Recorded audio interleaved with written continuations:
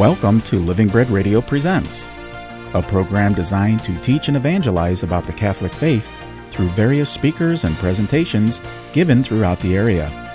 Today's show features Sister Ann Shields and her talk, Praying with the Bible, recorded at the Gift of Faith Conference in June 2009.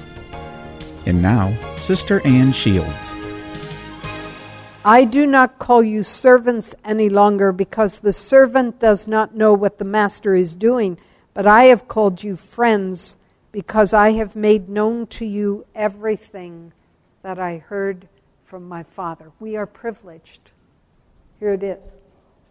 Here it is. We're privileged. Everything that the Father revealed to the Son is revealed to us. It's here. And it's yours. And it has power to change you. It's kind of like a transfusion. It has power to change you and to make a difference. And you'll know that it didn't come from you. You'll know it. And so you can call him the Savior. He's the one. He did it. My life is spent rejoicing in that and thanking God for that.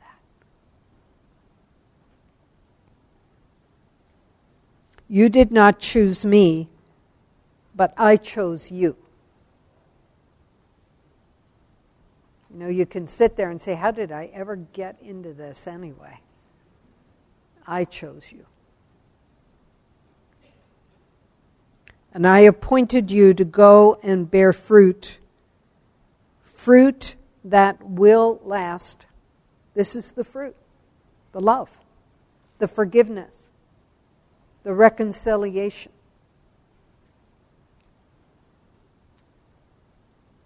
So that the Father will give you whatever you ask in my name.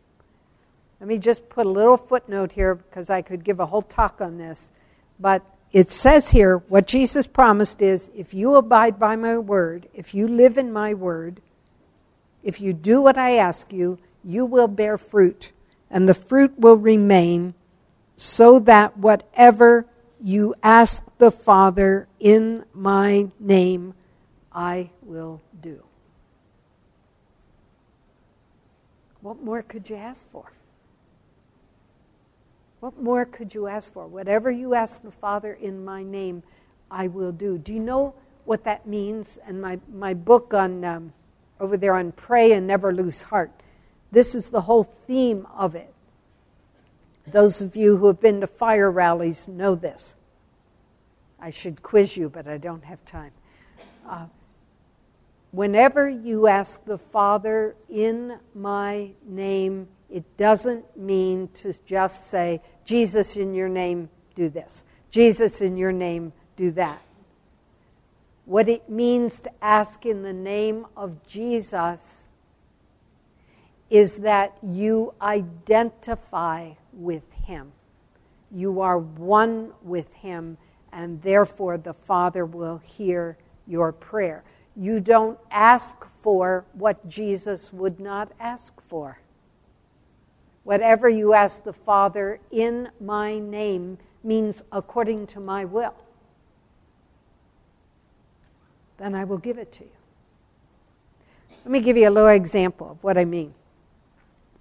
This goes back to when I was a little girl again. As I've reflected on this, I've learned a lot more lessons that my father taught me than I realized even at the time.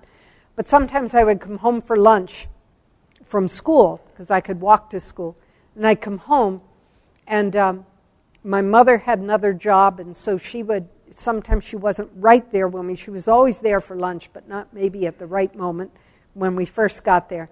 And my dad would say, honey, we need a quart of milk, or we need a loaf of bread. Just go up to the store, tell them your dad sent you, and I'll pay the bill on Saturday. You know, this was those wonderful days when you could do that. And so I'd run up to the store, and I'd get the loaf of bread or the quart of milk, and I'd say, my dad told me to get this, and he'll pay you Saturday. And they would write it down, and they'd say, fine, and I'd go off with it. Now, if I had gone into the store and said, I want 5 gallons of this kind of ice cream, and I want that whole box of candy bars, And my dad sent me. I'm not so sure they would have gladly given them to me, because I was not asking in my Father's name. I was asking in my own name. Do you follow me? So when we pray, when we're praying for those we love, praying in His name guarantees a response. So when you're praying for people you love, praying for marriage relationships, praying for health problems, praying for addictions, praying for all those things, money issues that we pray for in our families, if only God would do this or do that, pray in His name. Jesus, what do you want? I had a nephew who many years ago he just was never close to the Lord. And he got into alcohol and drugs. He was on the streets. He left home. He was found guilty of grand larceny. He everything. And no matter how hard we prayed, it just got worse. Did you ever pray that way? And things just get worse and worse and worse. It got worse. But I remembered this passage. Whatever you ask in my name, I will do. And so I thought, Lord, and it suddenly dawned on me, I said, what do you want? What do you want, Lord? I mean, surely you want this taken care of and that taken care of. But I stopped. And the Lord said to me, as clear as a bell, no audible voice, don't misunderstand, but just the thought came into my head, and I know it's not me. And the thought was, what I want for the one you love is that he repent of his sin, that he be converted to me, that he give his life to me. And I thought, duh. You know? Of course that's what you would want. But the way we work is, Lord, if you do this, or if you give them this money, or you heal this relationship, then they'll know it's you. And maybe they'll give their life to you. And God turns it around. You pray for what's first in my heart, make it first in your prayer. So we prayed, my family and I, we prayed 1 year. We had prayed for years. We prayed 1 year, and my nephew sent a letter to to his grandparents, my parents, a year later, and he said, "Dear Grandma and Grandpa, thank you for all the gifts you've sent me over the years that I've never acknowledged. Thank you for all you've done for me. I want you to know that I have given my life to the Lord Jesus Christ. I have repented of my sin, and I'm going to try my best to live the life that God has for me." No. Whatever you ask in my name, I will do. It's not immediate. You got to pray. You got to keep praying. And the more things get worse, pray. Just keep praying. The fact that things get worse is a good sign, just in case you didn't know that. It's a good sign because what it means is the enemy has been engaged.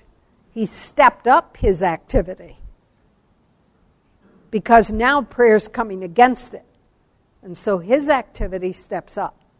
And that's most times people say, I'm going to quit praying. When I pray, things get worse. And I said, that's exactly the best sign. Keep praying. All the people you pray for. Jesus does not say, whatever you ask in my name, I will do, and then say, well, that excludes you. Or that's not for you. Whatever you ask in my name, I will do. Put first in your prayer what's first in God's heart. You can pray.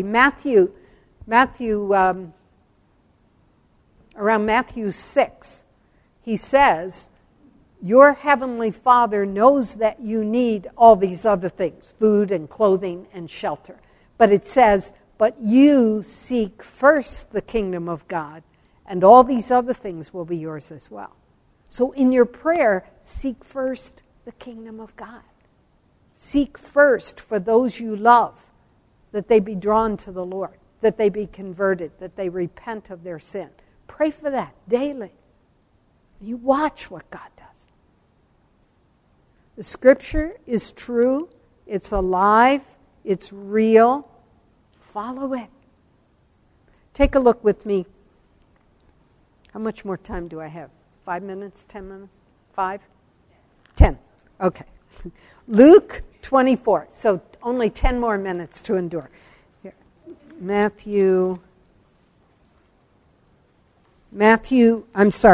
24. This is one of my favorite passages in Scripture. And it's one of my favorites, because this is right after Jesus has been crucified. We usually read this on the Wednesday or Thursday after Easter Sunday. And it says, beginning with verse 13. Now, on that same day, 2 of them were going to a village called Emmaus, about 7 miles from Jerusalem, and talking with each other about all these things that had happened. So here's 2 disciples.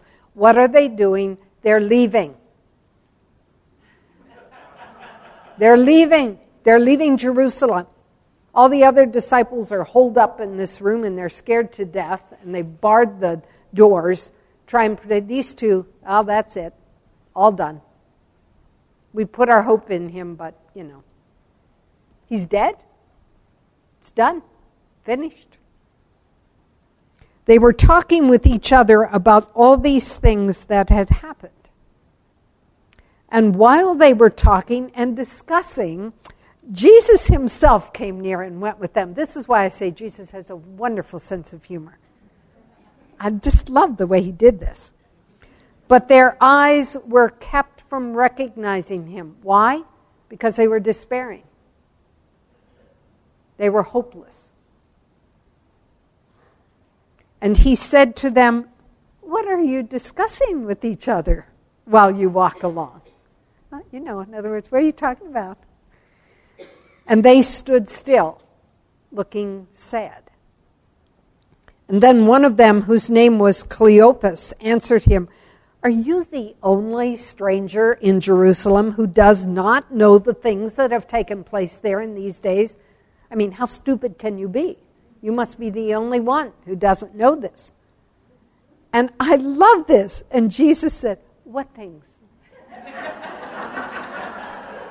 What things? And they replied, "The things about Jesus of Nazareth, who was a prophet, mighty in deed and word before God and all the people, and how our chief priests and leaders handed him over to be condemned to death and crucified him. We had hoped that he was the one to redeem Israel." They're hopeless. I mean, he's dead. Yes, and besides all this, it is now the 3rd day since these things took place. You see, they might have thought, oh, he's gonna leap off the cross.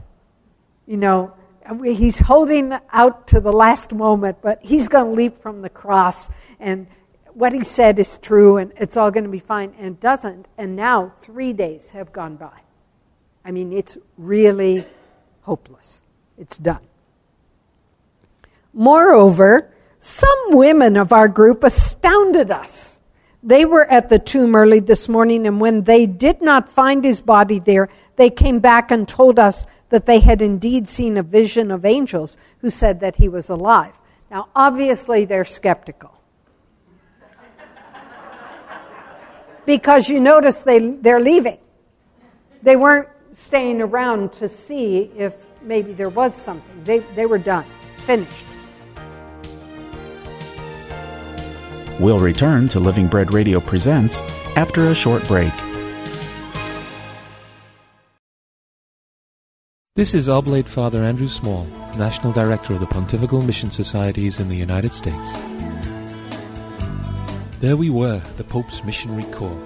As the new national directors of the Pontifical Mission Societies lined up to greet Pope Benedict during our meetings in Rome, I brushed up on my Italian and proudly stated, "I'm from the United States, Holy Father." "Ah," the Pope said, "great works." Even today, the Holy Father's words still ring in my ears and my heart. For all we do as Catholics, little can be as great as the work of spreading the good news of Jesus Christ. It's a lesson from the missions. Brought to you by the Pontifical Mission Societies. To learn more about becoming a missionary right where you are, visit our website at onefamilyinmission.org. Remember, if you're baptized, you're a missionary. Through prayer and sacrifice, in word and witness, we're all part of this one family in mission.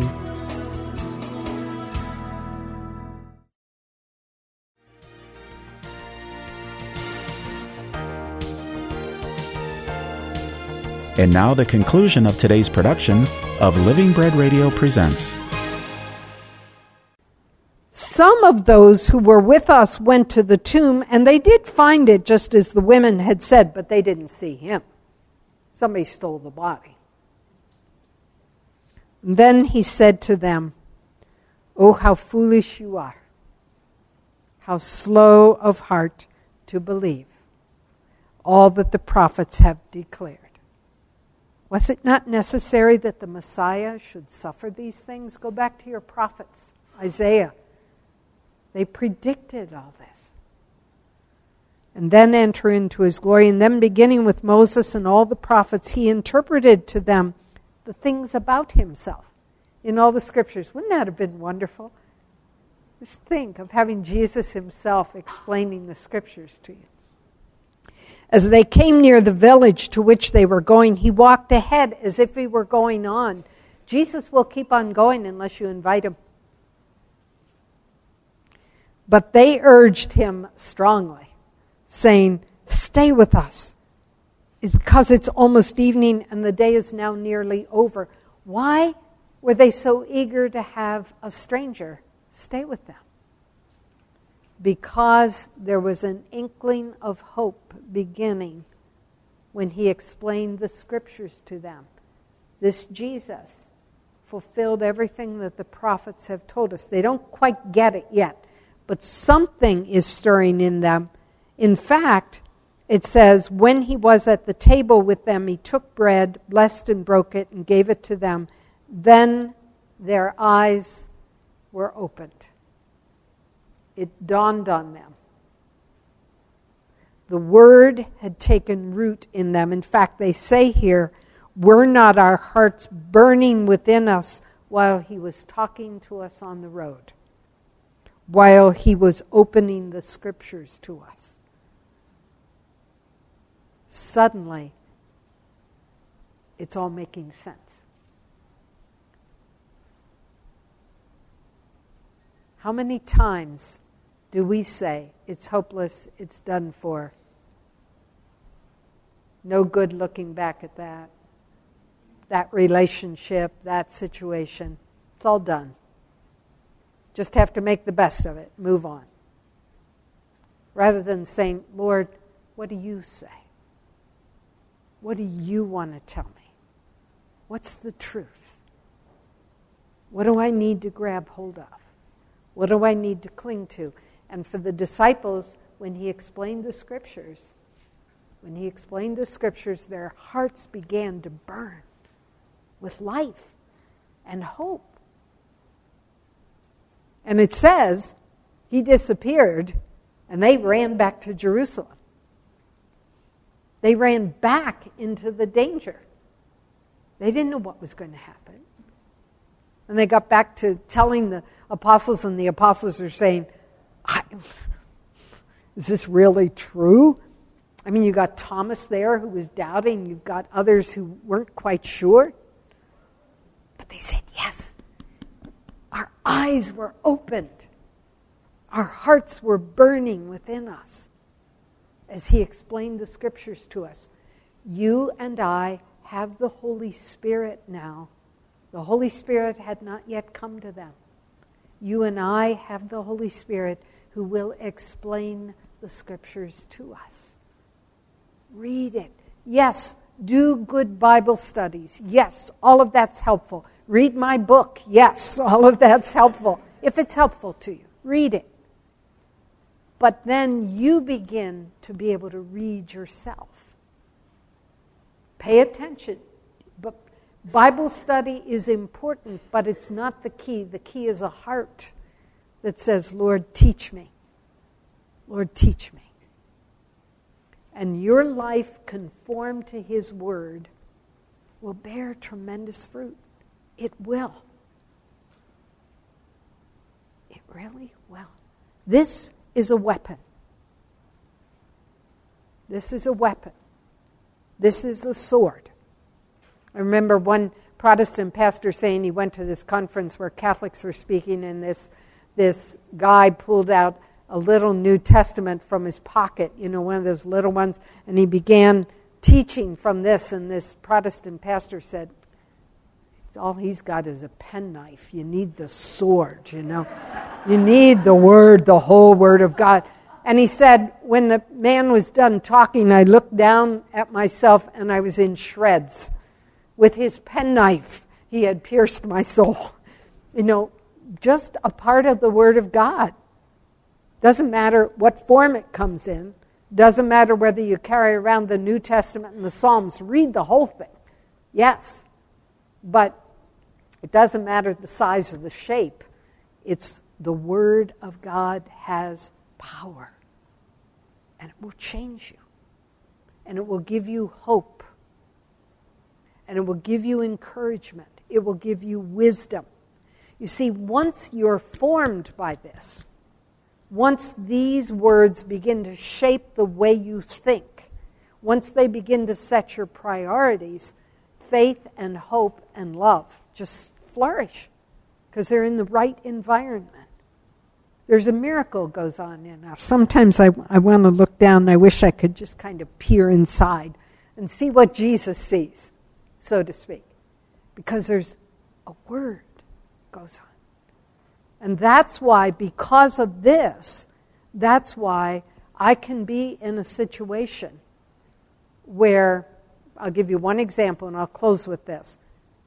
I was coming out of church a few Sundays ago, and I was grumbling. Why is this? And why is that? And I'm going to take care of this, and it's Sunday, and why can't I just have a day of rest? I was just, self-pity, and, I was moaning and complaining, etc. And I hear this little voice to my left, and I looked over, and there's a little boy in our parish who has cerebral palsy. And both of his legs are very, very crippled.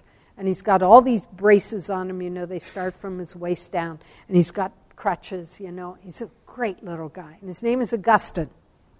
It's a good name for him. Anyway, I didn't see him because I was grumbling and complaining. And over here, I hear this little voice go, "Sister, good morning." And I turned and he was standing up on a mound of snow. He can get around. He's pretty agile. And he was up on this mound of snow with his legs all bent and crippled and bent over. And he had these crutches. And then he took one crutch and he went like this. And he pointed to the sun that had just come through the clouds. And he said to me, "Isn't it a beautiful morning?" That was the voice of God. That was the voice of God to me. And I could hear it. Instead of saying, yeah, I could hear it for what it was. And it's because of this. Let this word form you. Let it shape you. Whatever pattern you want to use, however you want to do it, but let it shape you. It will conform you to God's will. And you're going to experience God's word giving you life and peace. Read it daily. Amen.